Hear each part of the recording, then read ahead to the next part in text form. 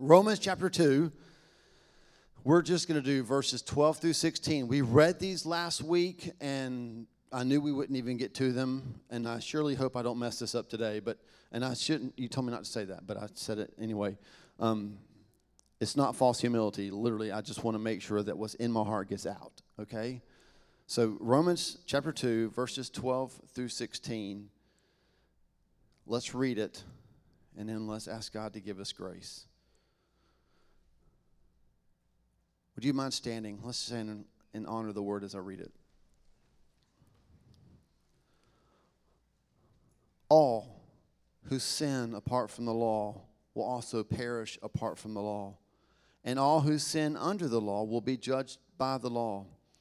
For it is not those who hear the law who are righteous in God's sight, but it is those who obey the law who will be declared righteous. Now, verses 14 and 15, this is in a parentheses. Just wanted to highlight that. Indeed, when Gentiles who do not have the law do by nature things required by the law, they are a law for themselves, even though they don't have the law, since they show that the requirements of the law are written on their hearts, their consciences also bearing witness, and their thoughts now accusing, now even defending them. This will take place on the day when God will judge men's secrets through Jesus Christ, as my gospel declares. And the people of God said, huh? Right? Just turn the person to the next to you and say, I hope Paul can explain that. You can have a seat. When I read that, I also said to God, huh?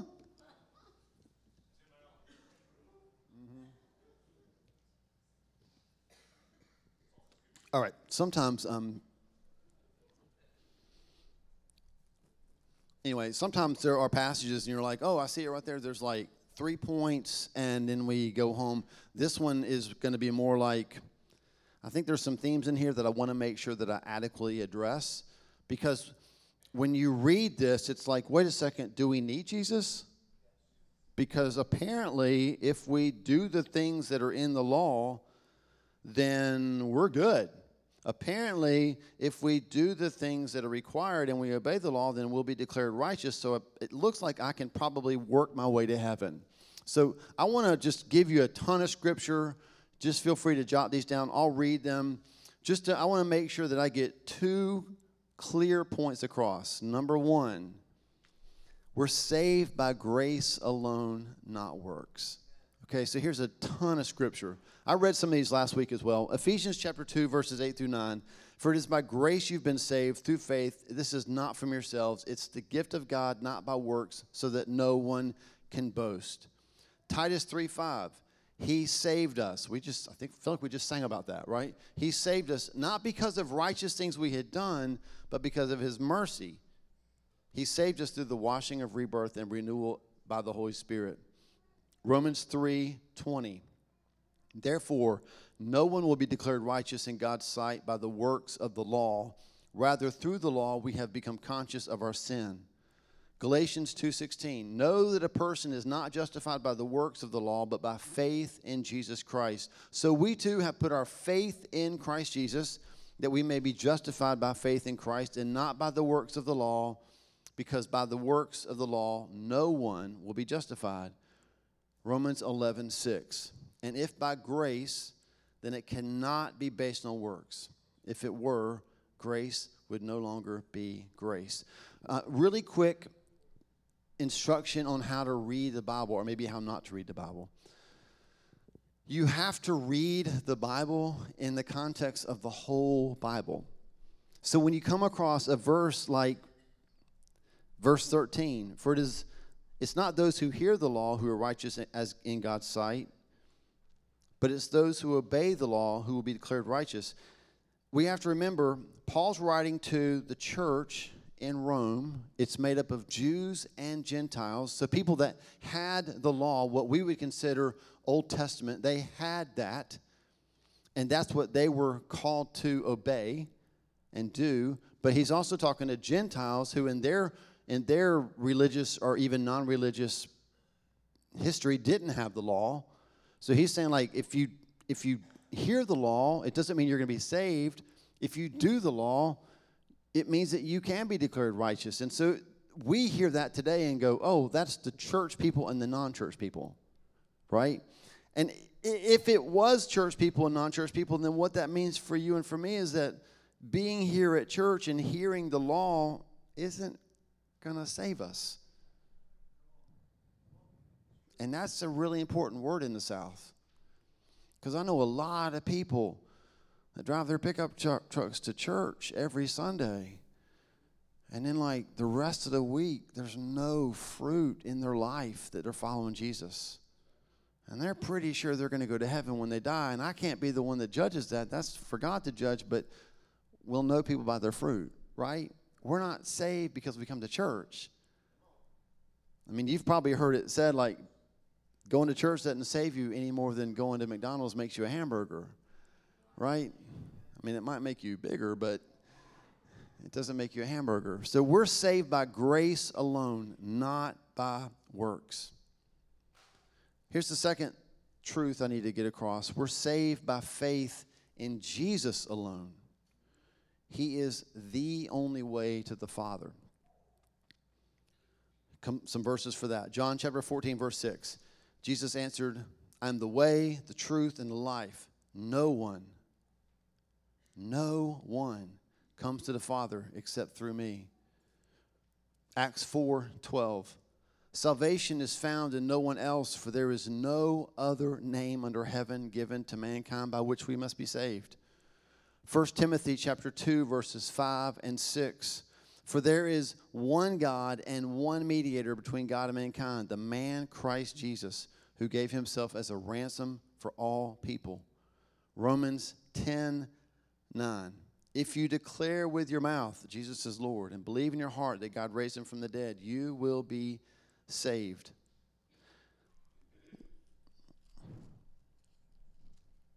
Hold on one second.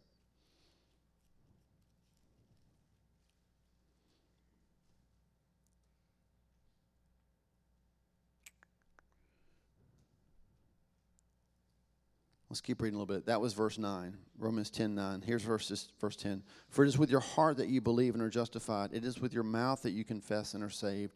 As the scripture says, everyone who trusts in him will never be put to shame. For there is no difference between Jew and Gentile. The same Lord is Lord of all, and richly blessed is all who call on him. For everyone who calls on the name of the Lord will be saved.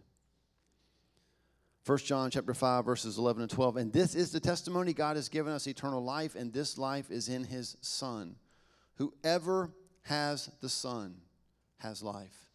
Whoever does not have the Son does not have life.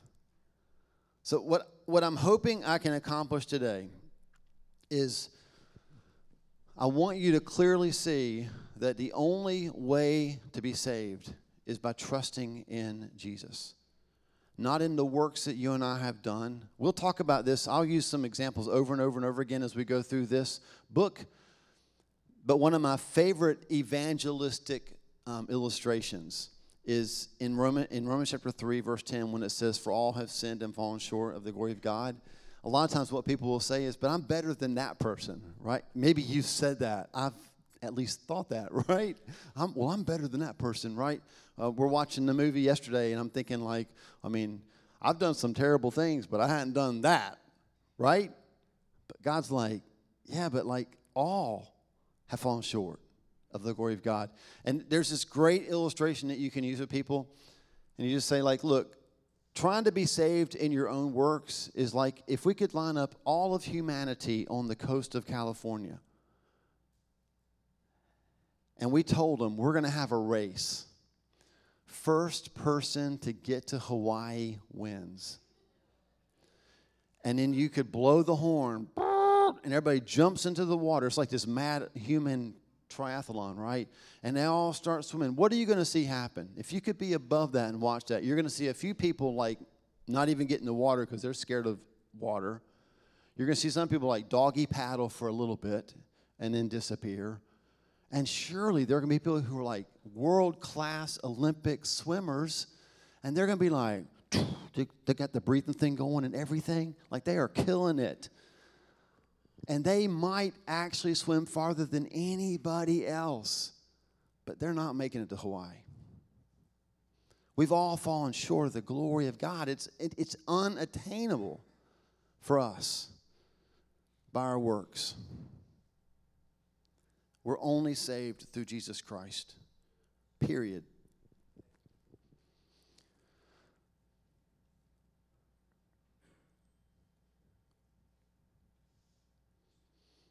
So, a couple of questions that we could be asking about that passage that we just read. How are we to be judged? What about people that never hear about Jesus? Wait, let's do this. Let's change that for a second. Let's have some math fun. I really nerded out this week because when we start talking about Jesus is the only way to God, then we need to have confidence that Jesus is who he says he is, right? And I don't want you to take my word for it. So this is a good time to like elbow the person next to you and say, hey, pay attention to this part. This is really important. Like your eternity rides on this. If we're putting all of our hope in Jesus, is Jesus who he says he is? Is he reliable? Is he actually the Messiah?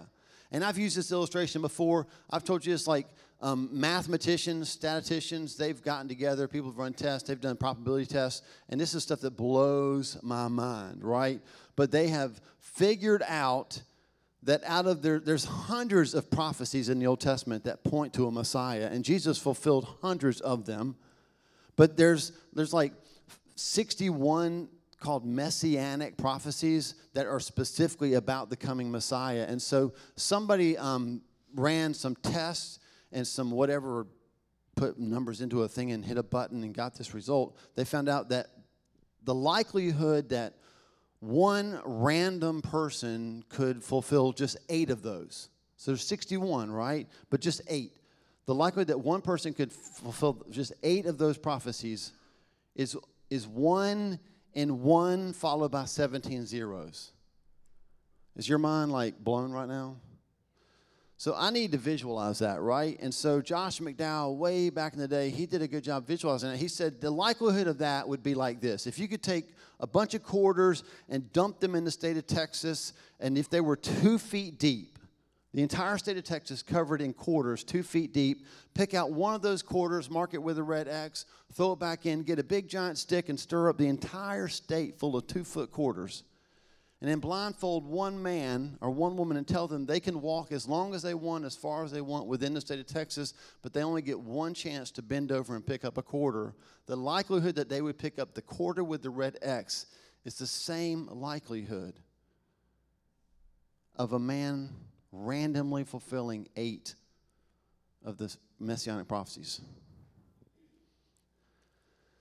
So then this same guy, because he's nerdier than me, decided, and I don't know why he picked 48, but he was like, well, what about if somebody could fulfill 48 of those? Let's just add 40 and see what would the likelihood be that one person could randomly fulfill 48 of the messianic prophecies. So it went from a 1 in 1 with 17 zeros to 1 in 1 with 157 zeros. I'm like, is that so? If it's the state of Texas in quarters, does that mean it's now the whole country in quarters? So I start like, I'm nerding. Wendy was probably taking a nap, but I'm like, okay, so like Texas is 268,596 square miles. How big is our country? And when they're like, Texas is 7% of the area of America. So that's not even close, right? Like 1 with 17 zeros and 1 with 157 zeros. Like what do we need to cover with quarters to really grasp the possibility that one man could randomly fulfill 48 prophecies? So then I go like, how big's the sun? And it's huge. And then how big's our planet? And it's not as big as the sun, but and I start going through it. And here's what I found out. Holy cow, y'all. To represent Texas with quarters for 8 prophecies, what would be the likelihood that one man can randomly fulfill 48 messianic prophecies? You would have to cover our planet, every other planet in our solar system, and the sun hundreds of times with quarters. Let somebody get in a rocket ship and tell them they can fly anywhere they want as long as they want. And then get out, I guess with a mask, bend over, pick up 1/4. The likelihood that they would find the quarter with the X is the same likelihood that one man could randomly fulfill 48 of the prophecies. Jesus fulfilled all of them. I got to thinking about the dumb things that we do based on odds. And we were watching Sound of Freedom yesterday. My kids are grown, but if my kids were smaller and we watched that movie, I would have walked out and my kids would have been latched right here, right? Who lets their kids just go outside and play with no supervision? Nobody. Do you know there's a 1 in 300,000 chance that your child will be kidnapped? Parents are like, really? It's that bad? I'm not knocking, like, it's a tragedy, but it's 1 in 300,000. And we keep our kids close. We don't want to risk that. The Mega Millions lottery is over 300,000 now. I saw that. I'm excited for whoever might win it. It won't be me. I don't have a ticket. The likelihood of winning that jackpot is 1 in 312 million. It's basically that's about the population of America. So it's like they just stood up and went like, we're going to just put everybody's name in the hat and pull one out. The likelihood that you would win. And yet people still play the lottery. Like, God, we hedge our bets all the time. We think we can overcome odds. We can still win when there's no chance of winning. And yet when it comes to eternity, we're willing to risk our eternity on maybe there's another way. Just to flip it around. And if you're a mathematician and I'm getting this wrong, feel free to interrupt me right now.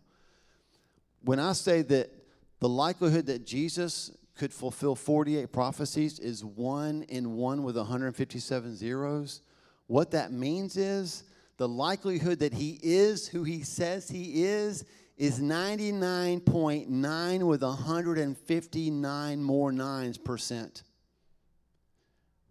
And you're doubting? Seriously? He is who he says he is. And he's the only way to the Father. And we're not sure that God wants us to step out of our comfort zone to tell people about him.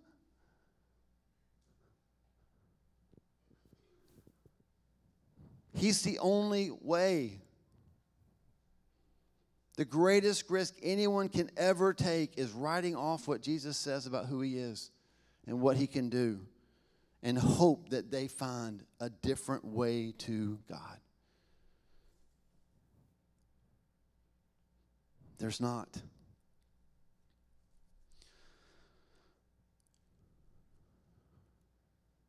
And here's what I want to leave you with today. Number one, our world is confused. Christians are confused. There are Christians who want to practice Zen more than they want to practice the peace of God. And Zen's not going to get you to heaven. Buddha's not getting you there. Muhammad not getting you there. And we don't know what to tell people about that because it's so ingrained in our culture. But when Jesus says he's the only way to the Father, it means that our interaction with people who are practicing other religions, trying other ways to get to God, our interaction with them should be like, you're hungry too? You're searching too?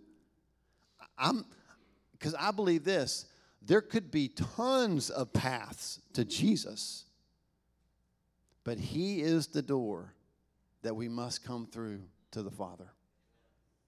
How do I know that? Well, Paul wrote this letter, and he killed a lot of Christians. And guess what he was pursuing? Truth. And that led him right to Jesus, who I think knocked him off a donkey, right? Or something. Knocked him off of his four-wheeler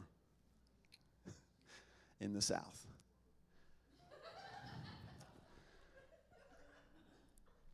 I know of stories, I've read stories of people that are in the Middle East, follow Islam, who Jesus met them in their dreams. Right? I wrote this down. All men will be judged and rewarded impartially. We know that based on what they did with what they were given. We just read this, right? We're going to be judged based on what we've done with what we've been given. The Jews were going to be judged based on the law because that's what they were given.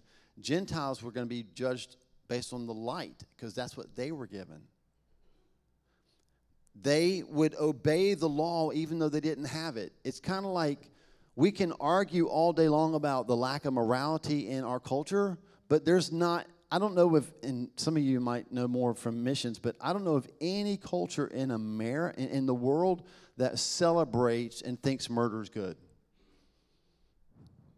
There's a morality on our heart that's supposed to point us to a greater reality. And so when we respond to the light we've received, the goodness of God is He provides more light to lead us to Jesus. This is why the worst thing we can say sometimes to people that are really searching and are having honest conversations is like, you're just wrong. They might be coming to wrong conclusions, but I would rather say, like, let's keep talking. Let's keep talking about the search you're on because it's going to lead you to Jesus. Doesn't mean they'll be saved. That's a choice of the heart and the will, right? But it does mean that he's going to show them who He is. Unless He doesn't. And that's how we're going to end today. Because what we could do is say this. Well, I love that, Paul. People are searching, and as they respond, God gives them more light, and as they get more light, eventually they're going to meet Jesus, and so we don't have to evangelize. Score! Right? All the introverts are like, whew, glad we don't have to do that. But Paul says, the same Paul that wrote Romans chapter 2 is also the same Paul that wrote Romans chapter 10. We won't be there for quite a while, but I'm just going to give you a sneak peek. He wrote this in chapter 10, verses 14 and 15. How then can they call on the one they have not believed in? How can they believe in the one of whom they have not heard? And how can they hear without someone preaching to them? And how can anyone preach unless they are sent? As it is written, how beautiful are the feet of those who bring good news. Some people don't like feet. I get it. They're kind of weird, slimy, hairy, whatever. But let me ask you this question. Do you have beautiful feet?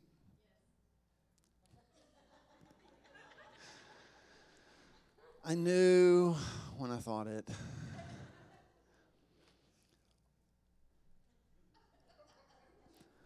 I think of the woman. I think of the woman caught in adultery, thrown to the ground, hearing men grab rocks, knowing that she was about to die, and then things got quiet, and she sees some man writing in the dirt. She sees the hem of his garment. And because she's on the ground and she's not even daring to look up, I just picture her kind of like sneaking a peek and hearing rocks hit the ground and people walk away, and all she sees is feet. The feet of Jesus. The feet of the man who brought her good news. You think his feet were beautiful to her that day? Do you have beautiful feet? Are you bringing the good news. I won't read these parables, but in Matthew chapter 25, Jesus tells a parable about talents. In Luke 19, he tells a parable about minas. And both of them have the same conclusion. We're not all given the same amount, but we are all held accountable to do something with what we're given.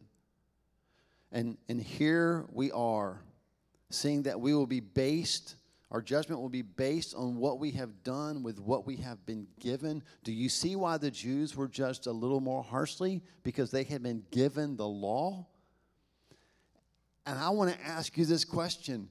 What are you doing with what you've been given? Some of you can barely get through church, right? You're like, this is the most boring thing I've ever done in my life. And I hate that. I hate it if I'm boring you. I don't want to bore you. But I do believe that we live in a world that has dulled our spiritual senses so that if anything that doesn't involve a movie, we check out on, right? Maybe that means I should just preach on a video. I don't know. But there's got to come a point where we're like, God, I'm hungry to be the one who proclaims the good news to people. Because right now I could ask you to list 10 people in your life that if they don't know Jesus and died would go to hell. Eternity literally rides on this. And we can pray about it all the time. We need to pray about it. But at some point, God's like, if you don't go, they won't know. That rhymed. That should have been a good big idea. If you don't go, they won't know. And it's not to guilt us into going. Listen, y'all, if we're guilted into evangelism, we've not met the lover of our soul. I don't feel guilty talking about Wendy. Well, I better tell them about my wife now. What? I want to talk about Wendy. She's changed my life. She changed me. She changed me. I will never leave her love. Right? She's changed me. I'm different because I met her. I don't have to be guilted into telling people that I'm married to her. So listen, if you're feeling guilted into evangelism, please don't tell anybody about Jesus. Please don't. Fall on your face and ask him to help you love him again in such a way that he pours out of you. That's what the world needs. What are we doing with what we've been given? This great, the Bible calls it such a great salvation. Would you close your eyes? If you're still watching online, would you close your eyes? And would you just let those two questions just kind of wash over your soul, right? That's how we're going to end this morning. Do I have beautiful feet? What am I doing with what I've been given?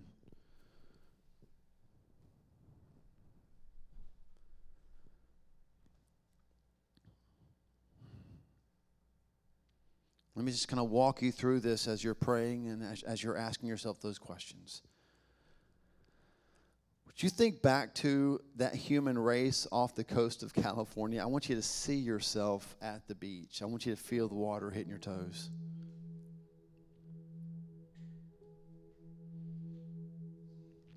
And I want you to be overwhelmed with the realization that you have no hope of making it to Hawaii. You jump into the water, you start swimming, you're giving it everything you've got, your lungs are burning. There is no oxygen coming. Your head is starting to go under the water. You fight with everything you have just to get your head out of the water, get another breath, and then your legs are cramping, your feet are cramping. I want you to feel the moment when you know you're going to die. And then there's the boat. There's the life preserver. It splashes in the water next to you. You put your hand in that ring. You saved me. You saved me. I will never leave your love. They start pulling you to the boat, and you know you're going to live because you saved me. You saved me. I will never leave your love. I want you to look at the faces of the rescuers as they pull you up into that boat. And you've never been more thankful than in that moment. You're not in the water anymore. You had no hope, and now you have a hope.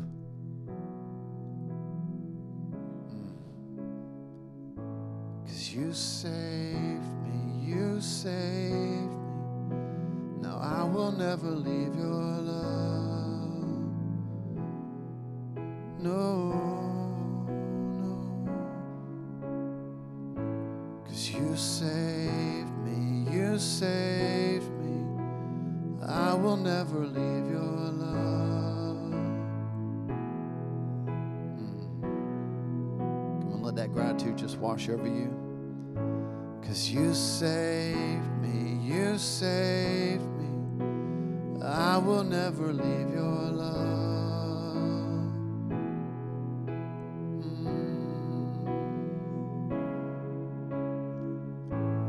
You saved me, you saved me.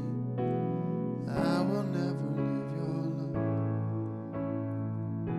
Now listen, you're in that boat, and you're looking at the face of the men, the women that saved you. And here's what I want you to hear this. I want you to hear splashing in the water. And it's like, as happy as you were to be rescued, suddenly it dawns on you that you're one of a couple million. That there are people in the water still trying to make it to Hawaii. At this point, might have given up hope of Hawaii and just want to breathe.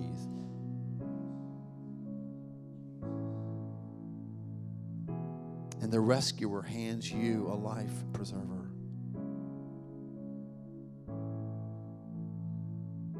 Points you into another boat and tells you to go and save. Go rescue. Snatch others from the fire. Be merciful to those who doubt. How will they know unless they are told?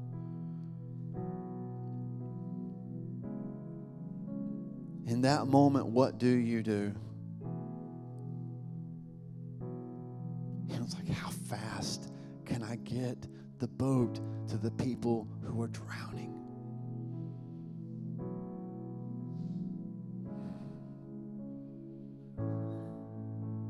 God, forgive us for making a monument out of the life preserver, for putting it up on the walls of our churches and pointing to it every week and saying, that's the way I got saved.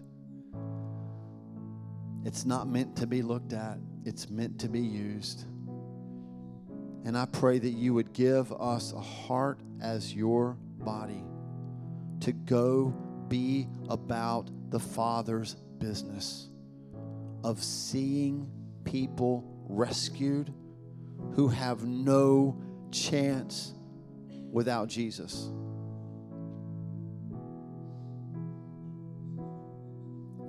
Church, I'm going to ask you to respond. My eyes are closed. This isn't about me. This is about you. If you're willing, then I'm going to ask you to stand, and I'm going to ask you to say, here am I, send me.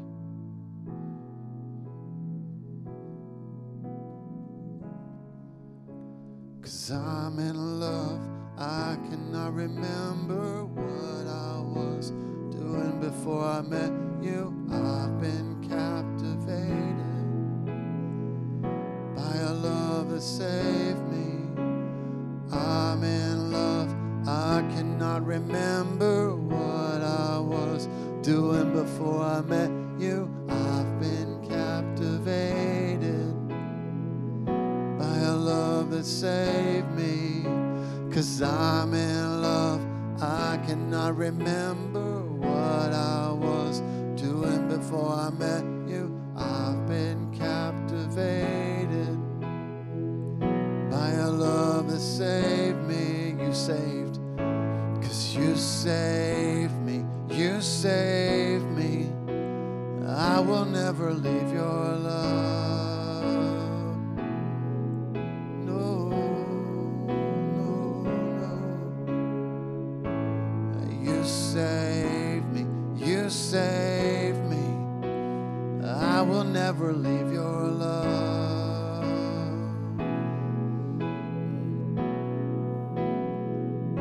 Listen to this.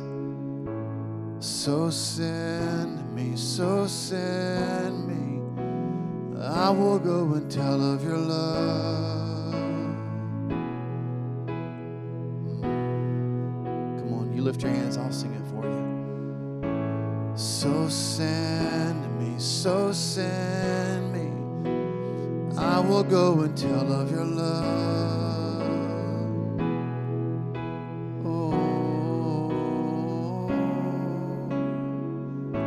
So send me, so send me. I will go and tell of your love. Yeah, just sing that one more time. So send me. So send me, so send me. I will go and tell of your love. Yeah. Just now, right where you are, right where you stand, would you just begin to whisper the name of people that you know He's probably sending you to? I know that as we were in our groups talking about what we're learning in Romans, a couple of people were talking about how God's already sent them to people. Just say their name. You don't have to say it loud. Just lift their name to the Lord right now. Maybe it's a coworker, maybe it's a spouse, maybe it's a child, maybe it's a neighbor. I want you to lift their name to the Lord. Because I believe this, as we lift names of individuals to the Lord, He gives us what that individual needs. He's going to give you the power to tell them about Jesus. Listen, we don't have to convince anybody. That's not our job. Our job is to say there's not a better way, there's a way.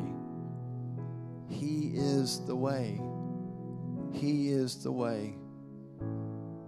So God, these names that have been lifted to you, we ask that you would empower us with the Holy Spirit. This is why Pentecost happened, so that we would be your witnesses, bold witnesses, God. And I pray right now that as we've lifted their names to you, as we've remembered how you saved us and that you're sending us on a rescue mission, I pray that it would be like our souls have just grabbed a hold of a live wire of the Holy Spirit. Like in our souls, you just lit dynamite and threw it in us and it blew up. And that nothing will ever be the same in us. Jeremiah said, it's a fire shut up in my bones. I am weary from holding it in. And I pray the release of that over this body. That this city, this county will never be the same because you saved us and then sent us. I pray that when people think of the gathering, they would think that place is full of beautiful feet because they are busy doing what the Father wants. In the mighty name of Jesus, we pray. Amen.